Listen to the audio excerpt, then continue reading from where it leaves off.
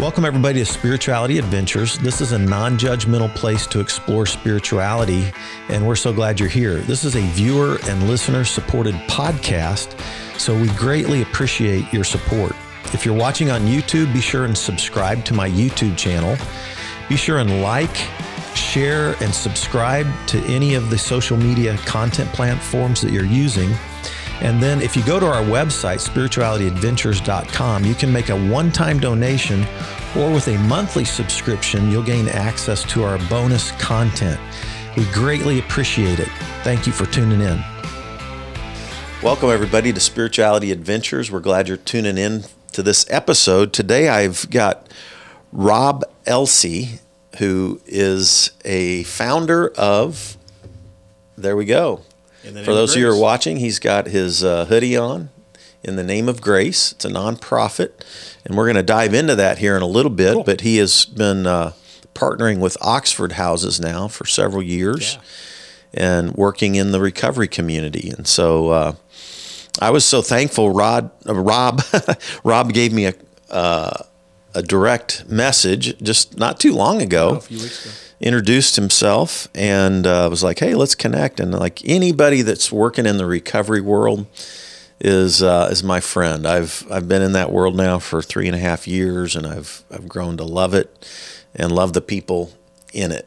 So thanks for your work, your heart. Oh, thanks for taking your ministry. The message. Appreciate it. But yeah, let's get a little backstory first. Sure. I like to get a little origin story. Where were you born? Sure. Where did you grow up? Yeah. Tell us a little bit about maybe your faith journey early on, like your family. Your family? Were you raised in a faith tradition of any kind? Yeah. That kind of stuff. Born and raised, for the most part, in Gladstone, Missouri. I think we originally lived out south. When I was first born, we migrated to the Northland when I was about 4 or 5. Traditional family, a mom and dad. I had an older brother. I tell this story. My parents were a little bit of a different generation. They were older when they met, and I was. There's an 8-year gap between my brother and I. We were a Catholic family, so kids just came when they came, right? Kind of traditional how it happened. And so I'm sure when my dad came home and he was 45 years old, my mom said, "Hey, guess what? We're going to have another baby." He probably said, "Huh?"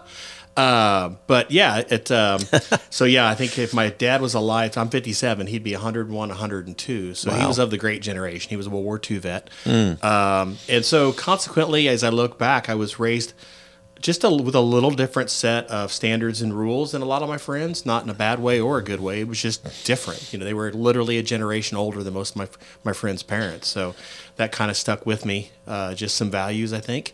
You're raised Catholic, raised in the church, was an altar boy, went all through parochial school through 6th grade, switched over to public school at that point. It stayed in my faith for the most part, fairly faithful. Through, adulthood, you kind of go in and out.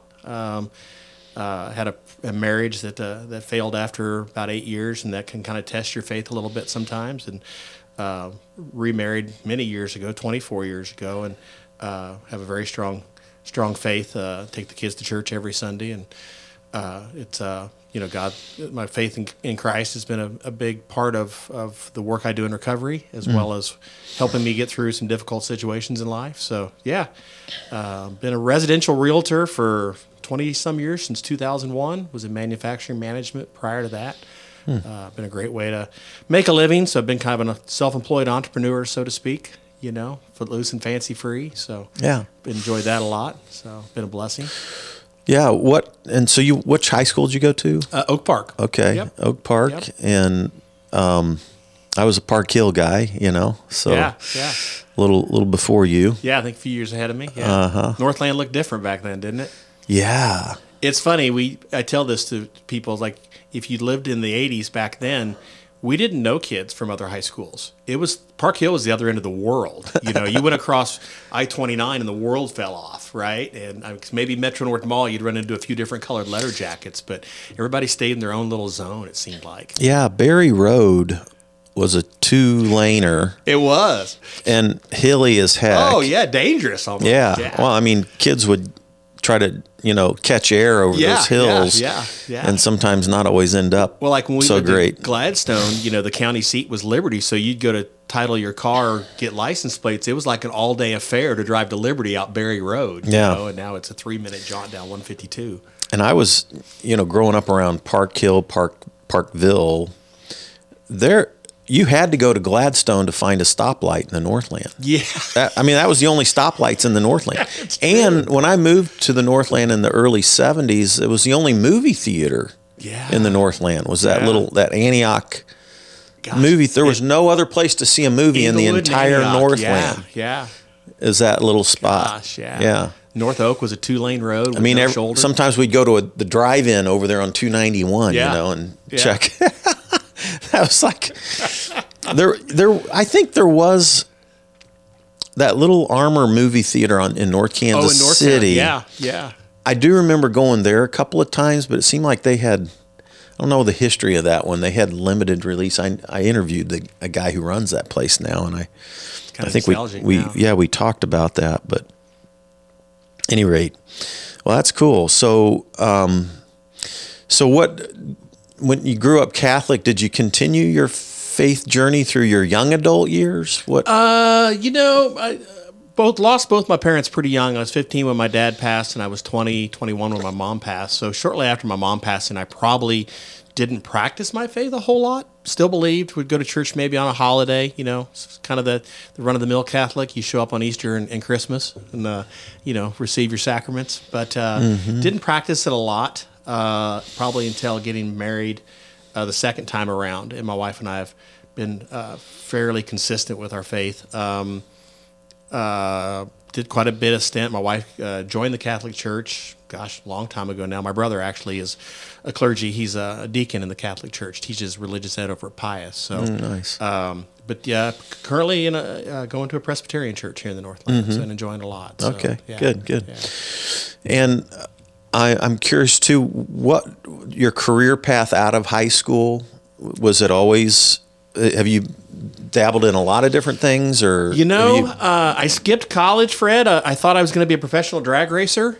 Turns out that's a little harder to break into than just having a fast car. So that didn't really work out. Like multi-million-dollar sponsors? Yeah, exactly, right? And, at 18, you don't think that. It's like, I can drive a car, and I like it. I'm a good mechanic. We'll do this. And got a job with a friend of mine from high school. His dad had a small manufacturing company, went to work, and it was small, maybe 8 or 9 guys. And he told the foreman, he said, "You'll probably wind up firing this kid. He's kind of a piece of work.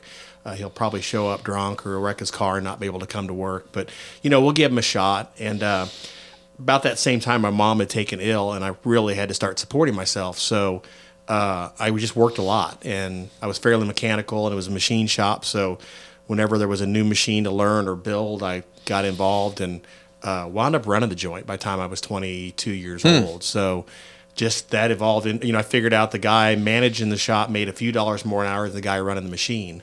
Had a lot more stress, but made a little more money. So fell into that career accidentally. So kind of worked uneducated as more of an industrial engineer for about 17 years, actually.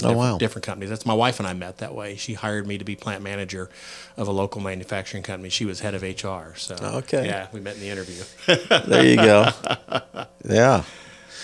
Well, that's a good interview. It was. It worked out real well. Several get extra occasions. Credit for that one. Yeah. Got the job and the girl. Not simultaneously, though. Right. Yeah. You have to follow the rules, right? For sure. Exactly. Yeah, it was a challenge.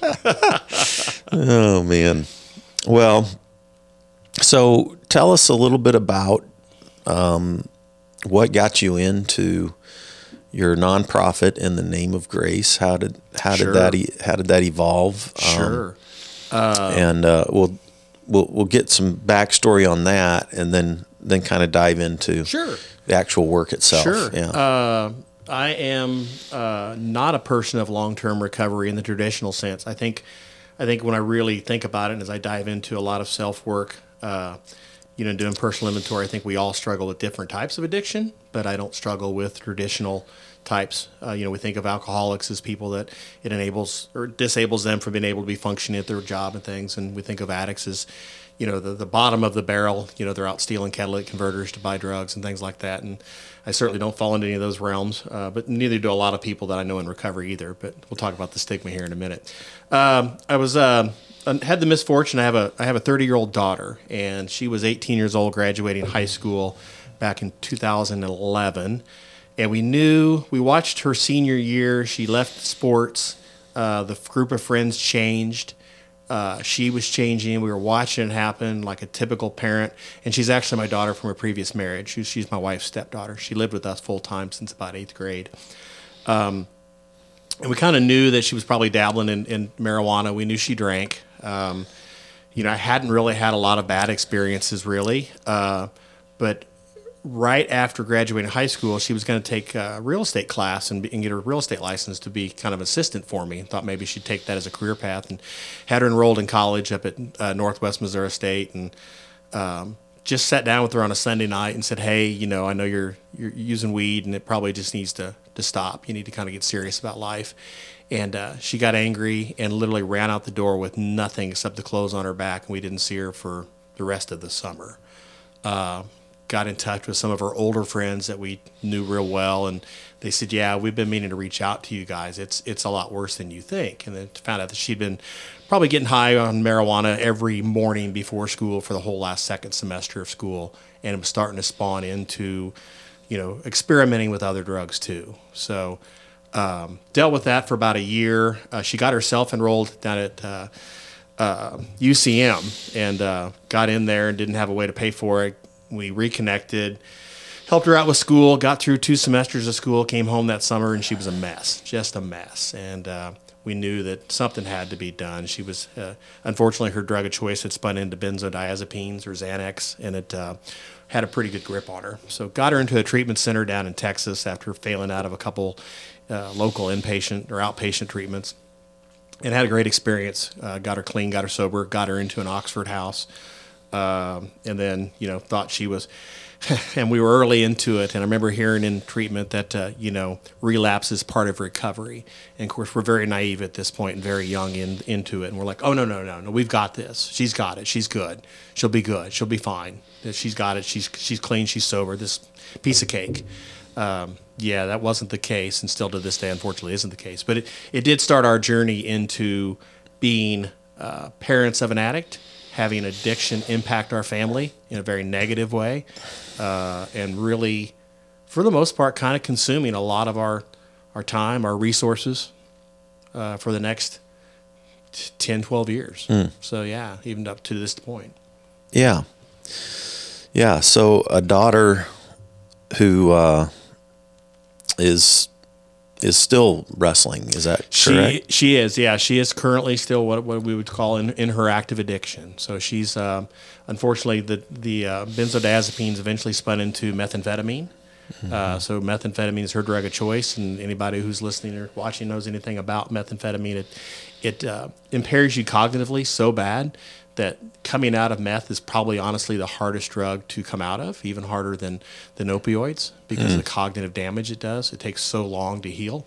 So yeah, she's had a few bouts here and there, but yeah, as far as I know, she's still out there somewhere in her active addiction. And this has led you into your second round of parenting, is that right? Yes, sir, it has. Yeah, so we have Mariah and Joey. Raya, I call her for short. So Raya is 5 and Joey is 3, and they are my biological grandchildren from my daughter that we have had the blessing of taking on as our own. The adoption was finalized September 11th of 2020. We got guardianship and kind of, I guess, possession of Mariah when she was 19 months. And my daughter was pregnant with Joey when she came to us with Raya, and we kind of ran an inpatient treatment center out of our house to keep her sober till Joey was born. So we've had guardianship of Joey since his first breath. And so, we've in adoption the same time we adopted Mariah. So shortly, probably within 8 or 9 weeks after Joey's birth, our daughter Caitlin relapsed, and we kind of thought she probably would, headed back to the street life, and left the kids behind with us. So we're blessed. Yeah, middle-aged, raising 2 little ones. So yeah, it's a interesting journey. That's what I'm saying. You're my hero. Yeah. So let's let's talk a little bit about you getting In the Name of Grace going. Sure. Because obviously, addiction hits home with you in a deep, deep, deep way, right? Yeah. And so you've allowed that to develop into trying to take action to help people in this space in life. Yeah. So grateful for that. Thank you. People who take time to reach people in addiction, and it's just so important and so powerful. So tell us a little bit about In the Name of Grace. It's how kind that there's kind of a two-pronged thing. I'll be very honest. When we came up with the idea for In the Name of Grace, Caitlin was in a good place, and that's what kind of spawned it. She was up in Omaha in a Oxford house. She'd been out of treatment again, doing pretty well. Had a job and got her driver's license back and had a car. She would come back and forth, doing pretty good. And we were really feeling blessed and thankful.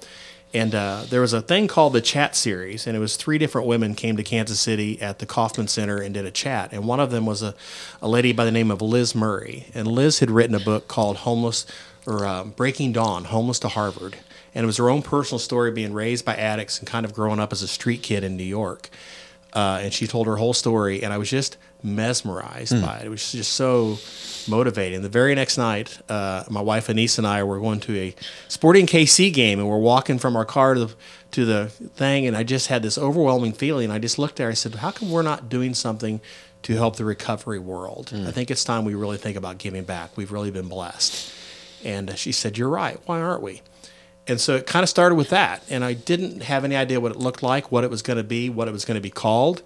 One thing I wanted to do was work towards removing the stigma of addiction. And then the other was to maybe inspire families to have hope, to learn to not enable yet be supportive, that you can really give tough love. And it's very challenging to wrap your head around that. You want to enable, they're your child, you want to protect them.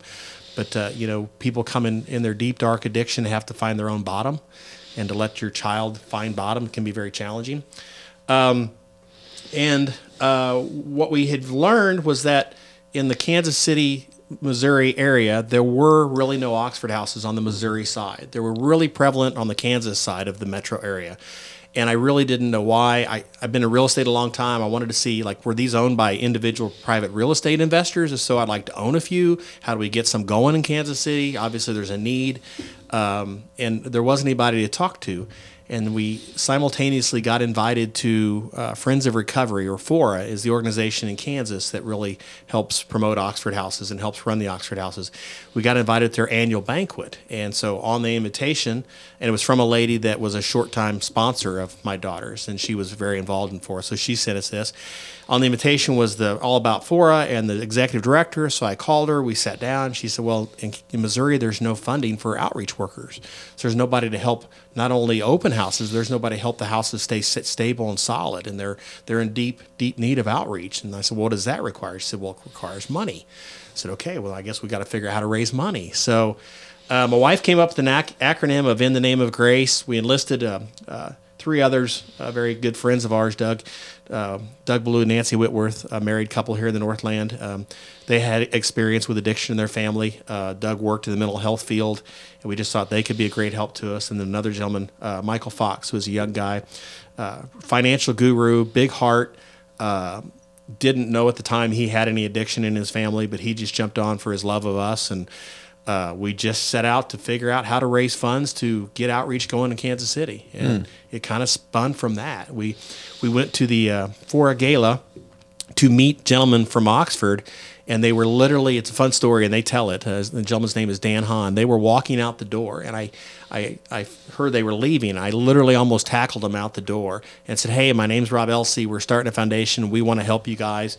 They hear this a lot, right? And they're like, okay. Well, then we followed up, and within a year we had a contract and we were making things happen. So it's a very unique situation. I'm very proud to say it's the only privately funded contract with Oxford House in the entire country. That the relationship between In the Name of Grace and Oxford House. Yeah. So let's assume that some people are listening that don't really know the Oxford House history or how they function. Sure. So why don't you give just a little bit of the Oxford history? Yeah. Then point us specifically to how you partner with them. Because if you're not familiar, if you're not in the world of recovery, it may be a name that means nothing to you.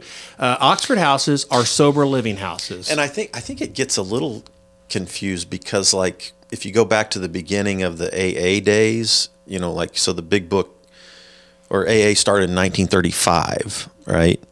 But there was the Oxford movement that had some influence with Bill Wilson, I think, who founded AA. Yes. But this is totally different. Correct. The two are complete but it's so it's so easy to associate them because they're connected to the recovery world, right? So Oxford House, again, they're sober living houses. What makes them extremely unique is they're independently ran by the residents. So there is no hired individual. There is no Oxford employee that lives in the house. They're literally democratically ran. And this was started in like 75, something like that? 1975, yes, by a gentleman named Paul Malloy. And Paul was a Capitol Hill attorney, that self-proclaimed alcoholic, a drunk, as he would say, had lost pretty much everything in his life, got into treatment, was living in what was literally a halfway house for people coming, trying to work their way back into life.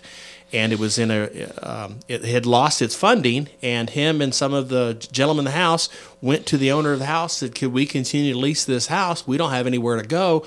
We promise we'll run it like it's our own and do a good job. And that was Oxford House 1. It was in Silver Springs, Maryland, back in the 70s. So from that became this model of the 10 traditions, which is very much modeled after the 12 steps. Mm-hmm. They're very congruent and they run parallel with each other. So what they learned is they could open up these houses. They'd take a few people with long-term sobriety, get them into the house, bring in the newcomer, and as in the 12th step, I mean, your goal is to help that newcomer through his journey and fortifying your own journey. And so they say you come for yourself and you stay for others, and you're welcome to stay in an Oxford house as long as you want, as long as you're giving back to the newcomer and feeling that you're being of value. If you feel that you're not really being of value, it might be time that you go on with your sobriety in a different method. So they're very scalable because they're owned by an independent real estate investor.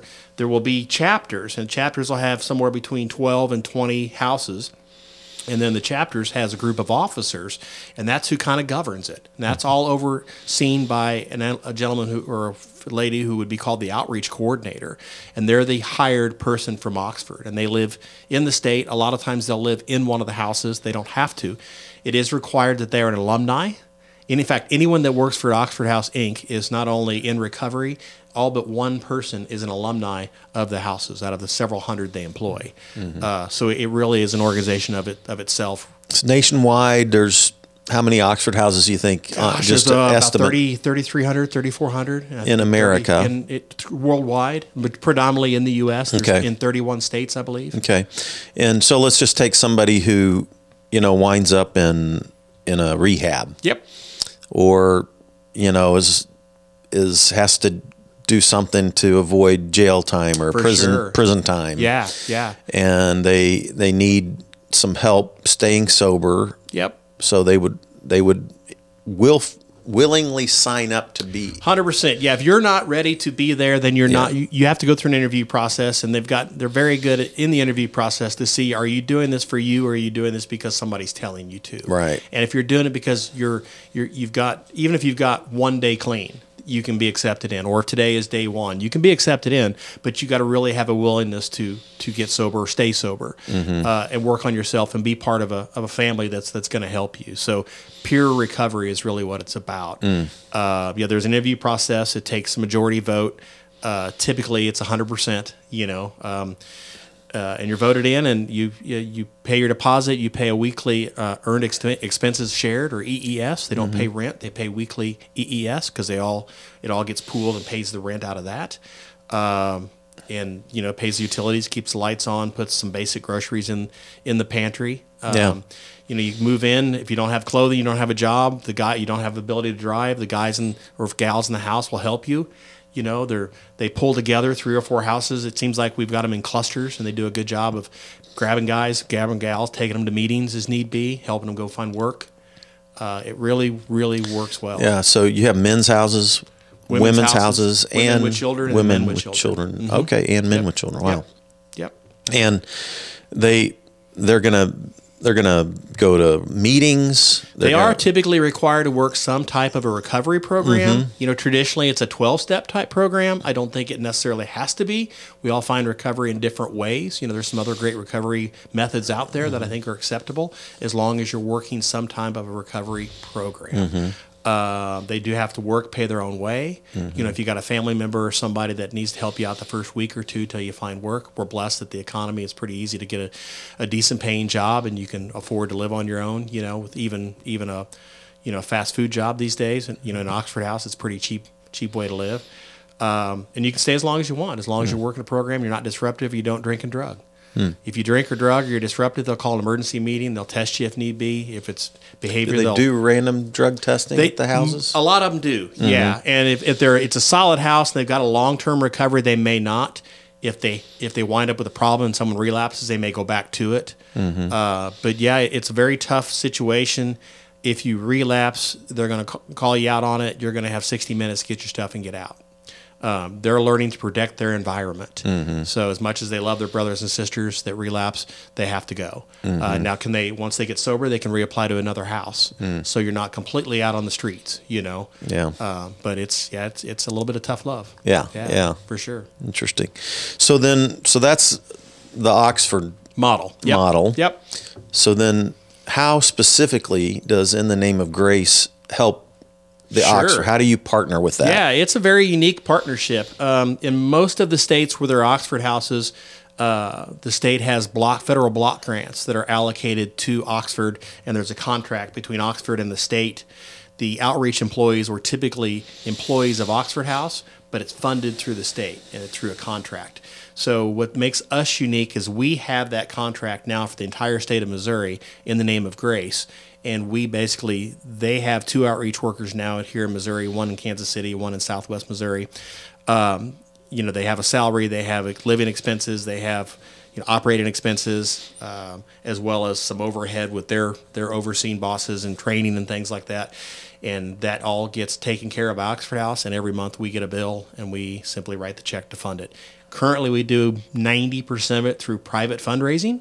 We've been blessed with some small grants, private grants, and foundation grants here locally. Nothing from any municipality, nothing from any government source as of yet. Oxford House is working well in the Kansas City, Missouri area now with Clay County, Platte County, Jackson County drug courts. So we got a lot of residents, like you say, who are either coming out of incarceration or able to avoid incarceration by getting into a sober living situation. And it's phenomenal. We've grown from when we first took over there. I think we're 9 houses. They closed it all the way down to 4. They closed 5 houses, moved 1 house, and then we are now up to what will be 25 houses in Kansas City with a total of 44 across the state. So, 200 plus beds here in Kansas City for men and women to go to bed tonight sober and safe. Wow. Yeah, it's awesome. That's amazing.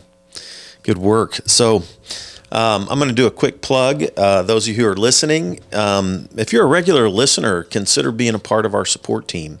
You can go to the website, spiritualityadventures.com.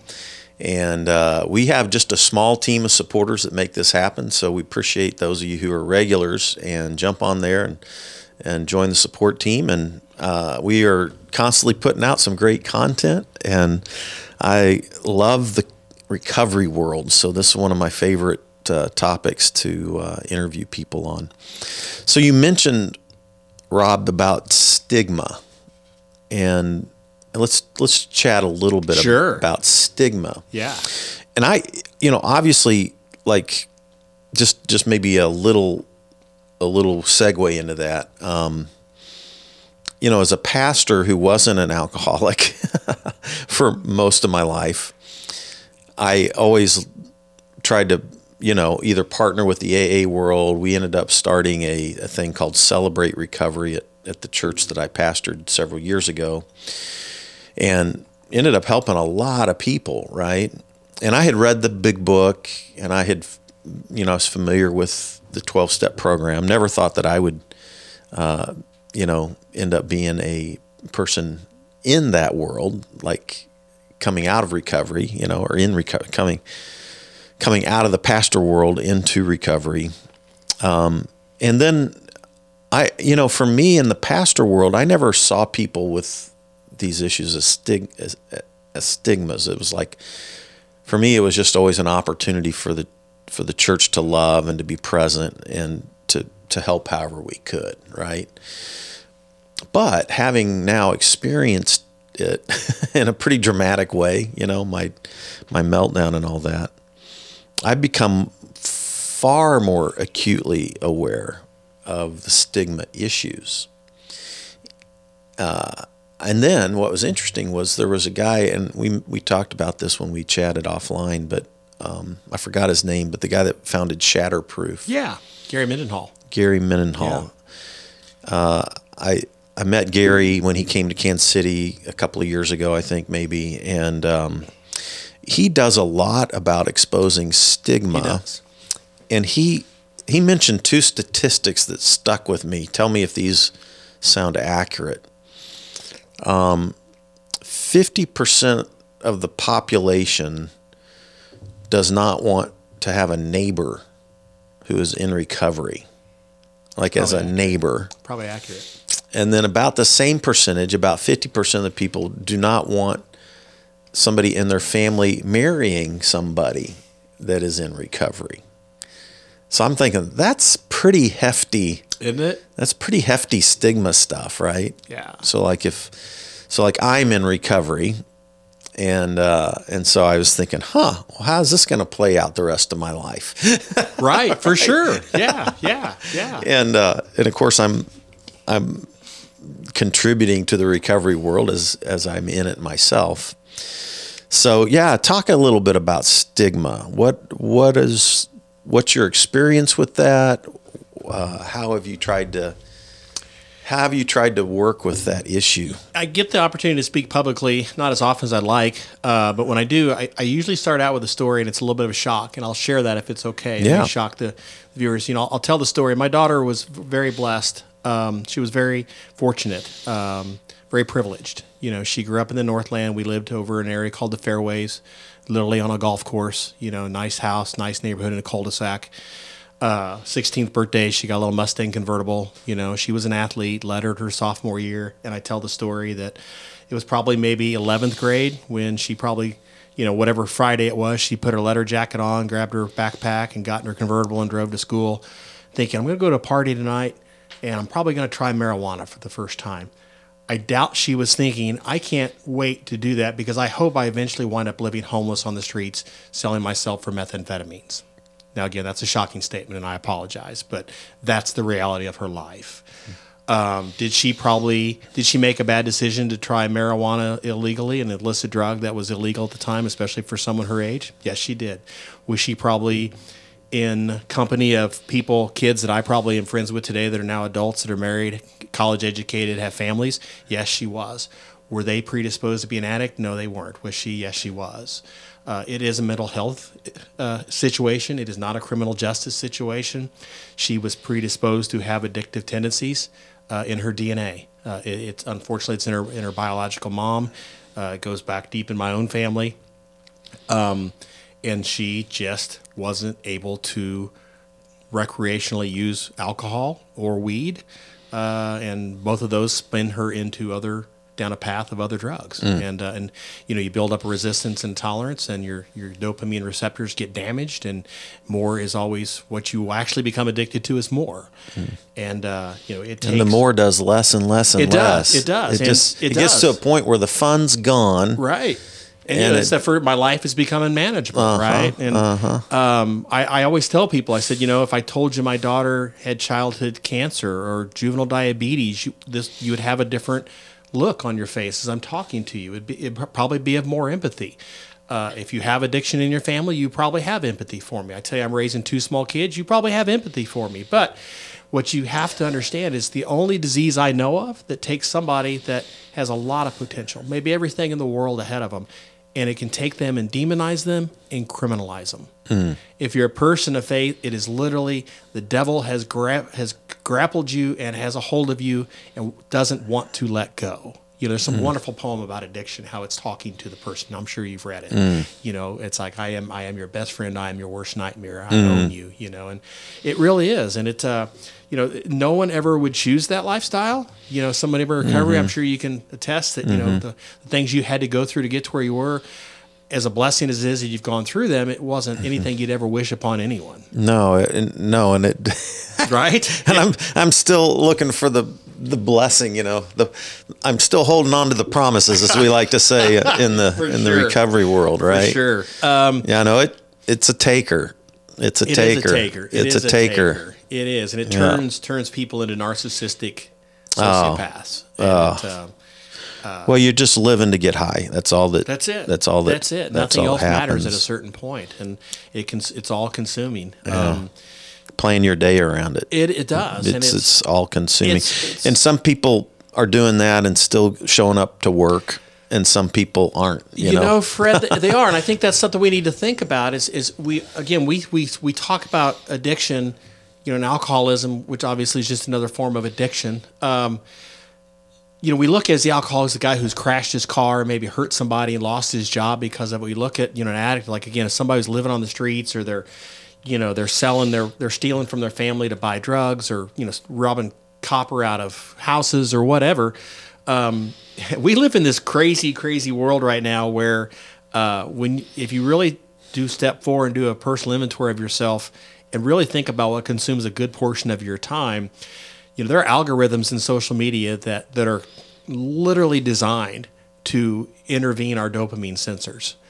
I mean, literally addict us to the social media. I mean, and why? Because things are being sold on social media. I mean, it's marketing at its finest, right? Marketing algorithms designed to intercept our dopamine sensors. And, I think a lot of us struggle with different types of addiction that we don't see as addiction because it doesn't fit in the traditional sense. Right. I think everybody could benefit from reading the big book. I think the 12 Steps applies to anybody trying to look for a spiritual way through a higher power to better their life. I really do. And, so I think, when you really want to stigmatize it, you have to take a deep look at yourself and what you do on a daily basis. And does this serve my future self or does it not?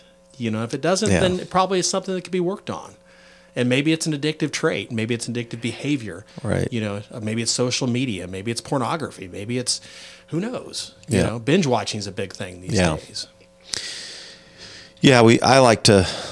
and I think I've had a few addiction experts on here, and we can talk about substance addictions. So where you're ingesting things like drugs, alcohol, food, sugar, yeah.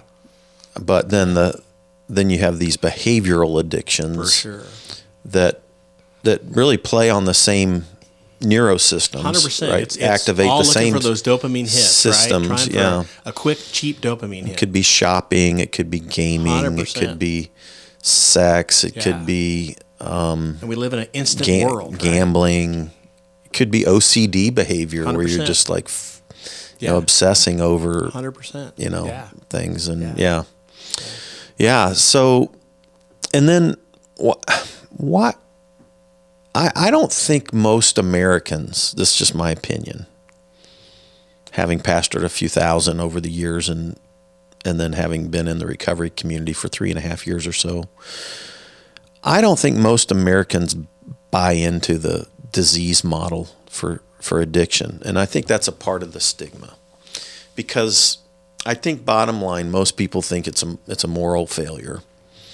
And, my issues were plastered all over the world, literally through, as moral failure, right? And it was an insomnia issue that I was trying to deal with that ultimately led to prescription Xanax. So like what your daughter, the benzo, that's the benzo world. And then I, unfortunately, stupidly added alcohol with the benzos. And so now all of a sudden every night I'm doing alcohol and Xanax, which is a horrible combo. But I didn't have any fear of that. I had done some marijuana and some recreational drugs as a 14, 15, 16-year-old, came to Christ and quit without any help. And so figured that was, and lived the rest of my life up until I was 55, not being an addict or an alcoholic, but all of a sudden, when I was on the Xanax and the alcohol every night for over 2 years, I was an addict and an alcoholic basically. And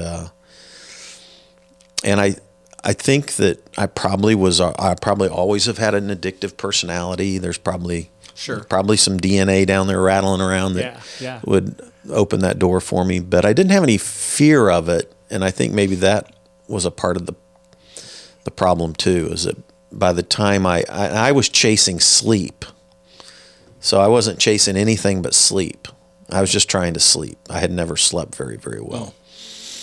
But all of that resulted in some bad moral decisions on my part, because your frontal lobe gets compromised, right? So people don't realize it, but addiction affects the prefrontal lobe, which is where we manage our emotions and do our best decision making.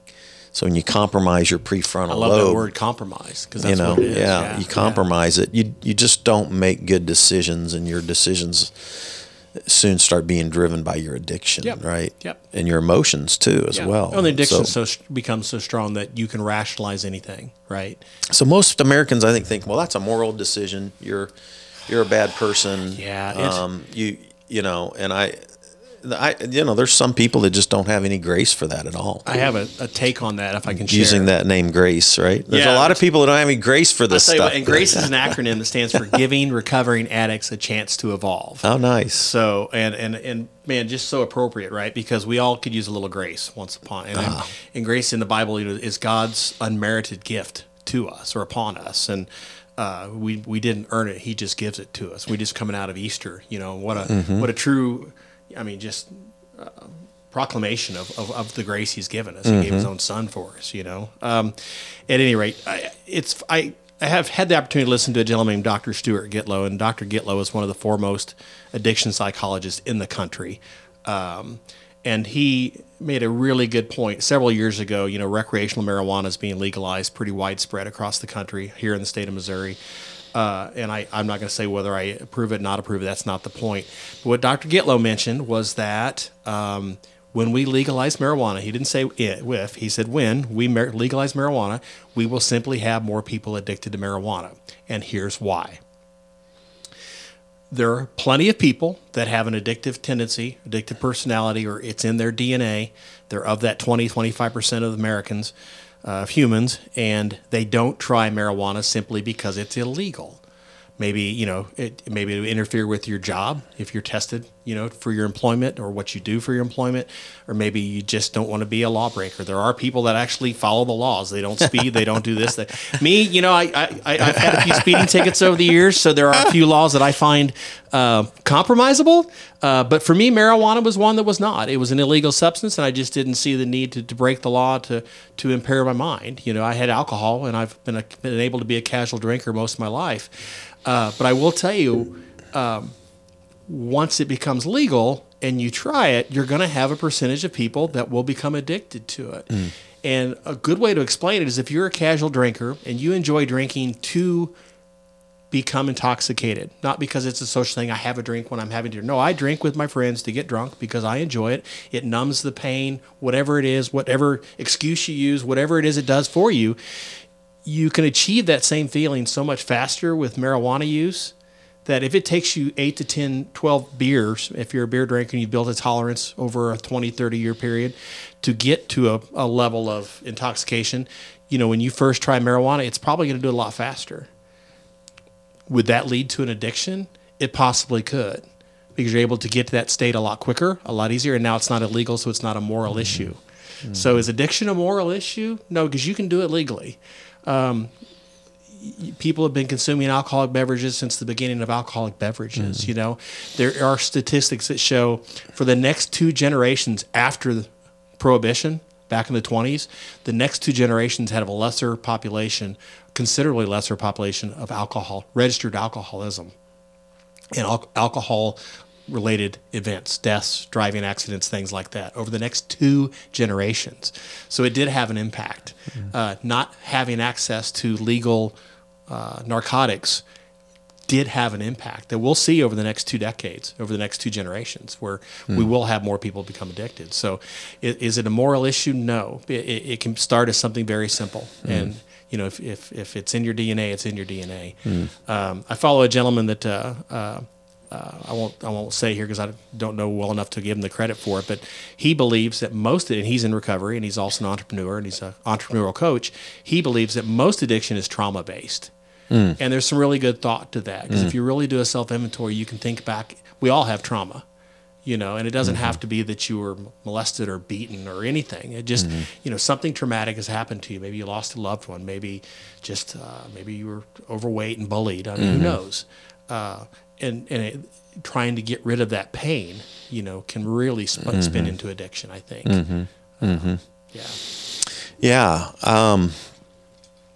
So I think destigmatizing is a huge deal, and I do think the disease model is a good way to help the average population For sure. Begin to have a little bit more empathy with those that are wrestling with addictions.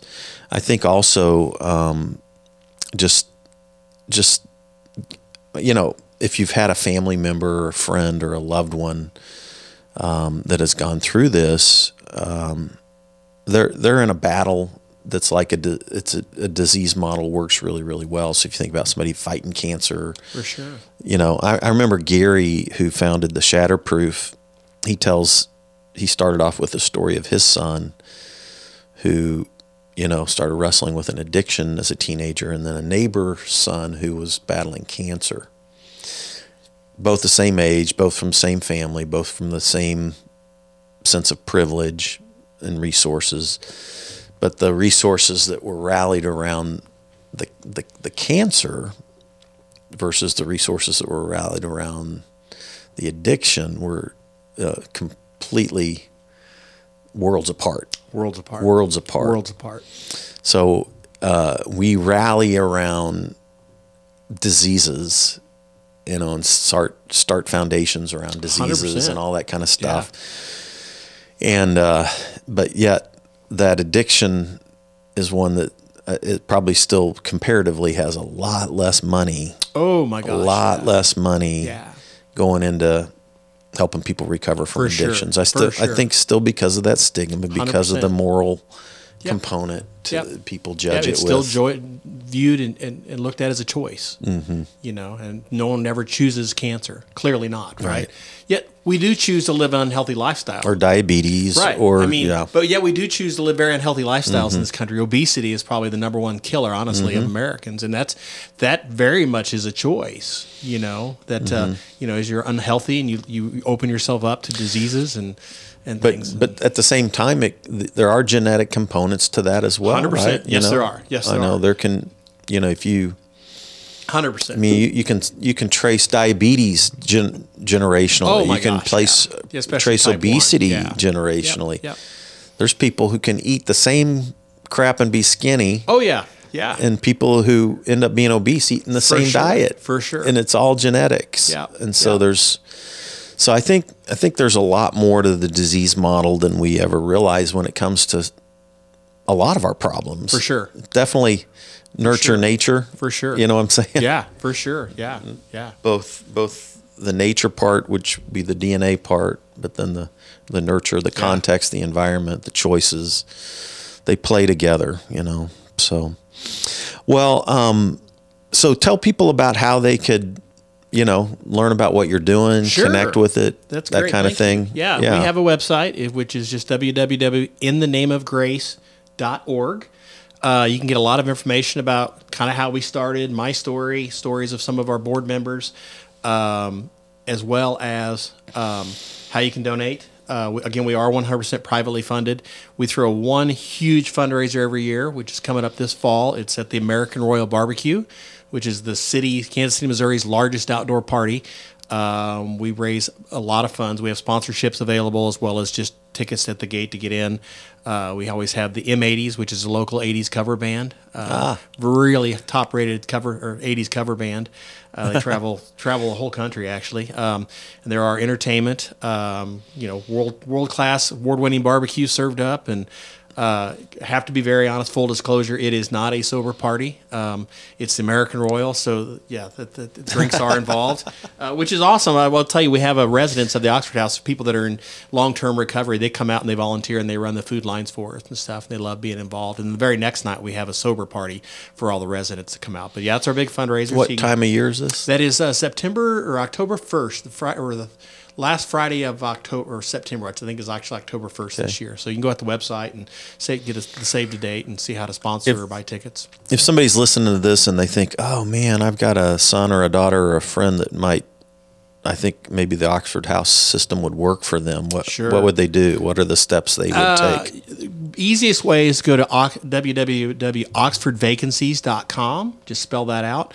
And you can see where there are houses that have openings for men and women, and and likewise, and go online and fill out an application and set up interviews. If you have a loved one that is in dire need, and the interview is until Sunday, and they need a bed tonight, you can possibly get an emergency interview set up, or they can couch somebody, especially if they're coming out of jail or something. They need something immediately. They can usually work with you.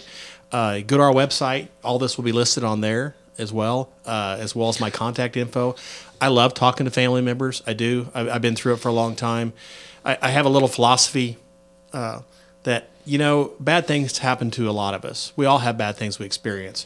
And I think if all of us just took that bad experience, and if you get out of your circle of pity, because you can drown in your own tears, right? Mm-hmm. Sit there and just, why me, why me, why me? It's like, what's happening to you isn't happening to you. It's happening. You're just being affected by it. It isn't personal. It's not about you. And realize that this is a problem. If I'm dealing with it as a father, there are probably other fathers dealing with it too. Get involved. Get into an Al-Anon group. Call me. I'll help you find some resources.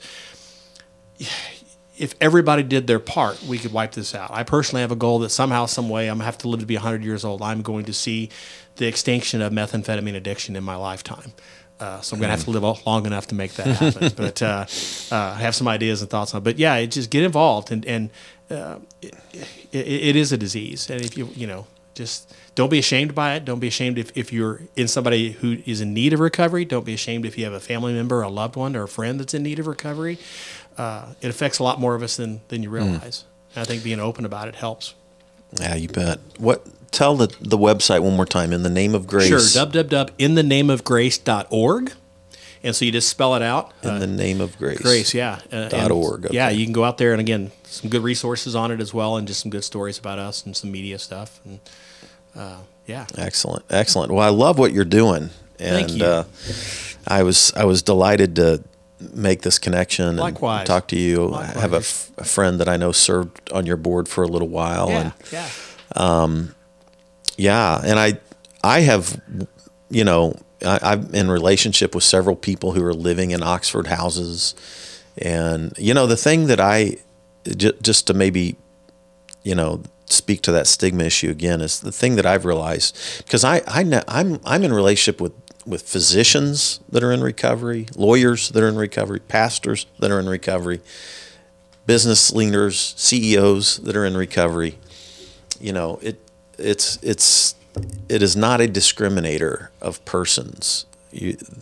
Addiction, alcoholism, these things cut across every kind of strata, every social strata, racially, socioeconomically, everything. It does not care. It's not a respecter of persons, and it does not discriminate. No, and so I just think leaning into it, talking about it, owning it, realizing that people who are actually in recovery, working their programs, are some of the best human beings on the planet. Amen. On the planet. Amen. And the thing that I've realized as a pastor is, if the whole world would work the program, the whole world would be a better place. Wouldn't it, though? Seriously, right? I mean, just the personal inventory part of it, and accountability. There's just not a part of it that wouldn't be a benefit to anybody. Amen.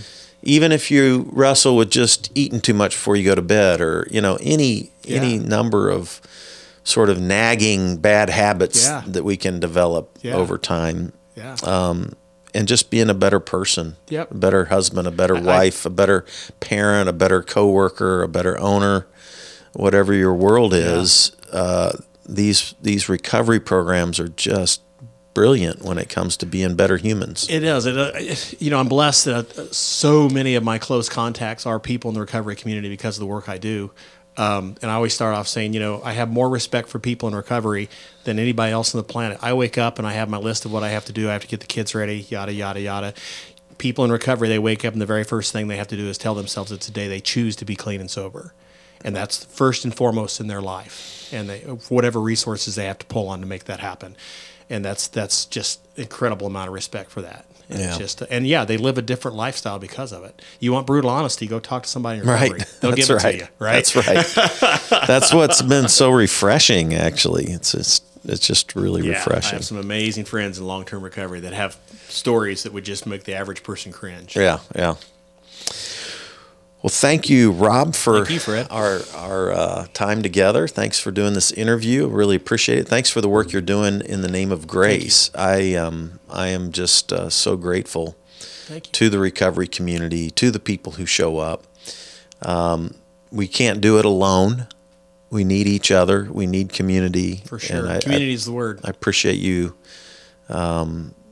giving your time, energy, and money to this. It's become just a belief that I was put on this earth to do it. That's awesome. Well, thanks everybody. Thank you for tuning into Spirituality Adventures, and we'll see you next time. This concludes today's episode. Thanks for tuning in and listening. Remember, if you're watching on YouTube, subscribe to my YouTube channel. Remember to like, share, or subscribe to the social media platform that you're using. And then go to our website, spiritualityadventures.com, and make a one-time donation, or you can subscribe monthly and receive our special bonus content. Thanks so much.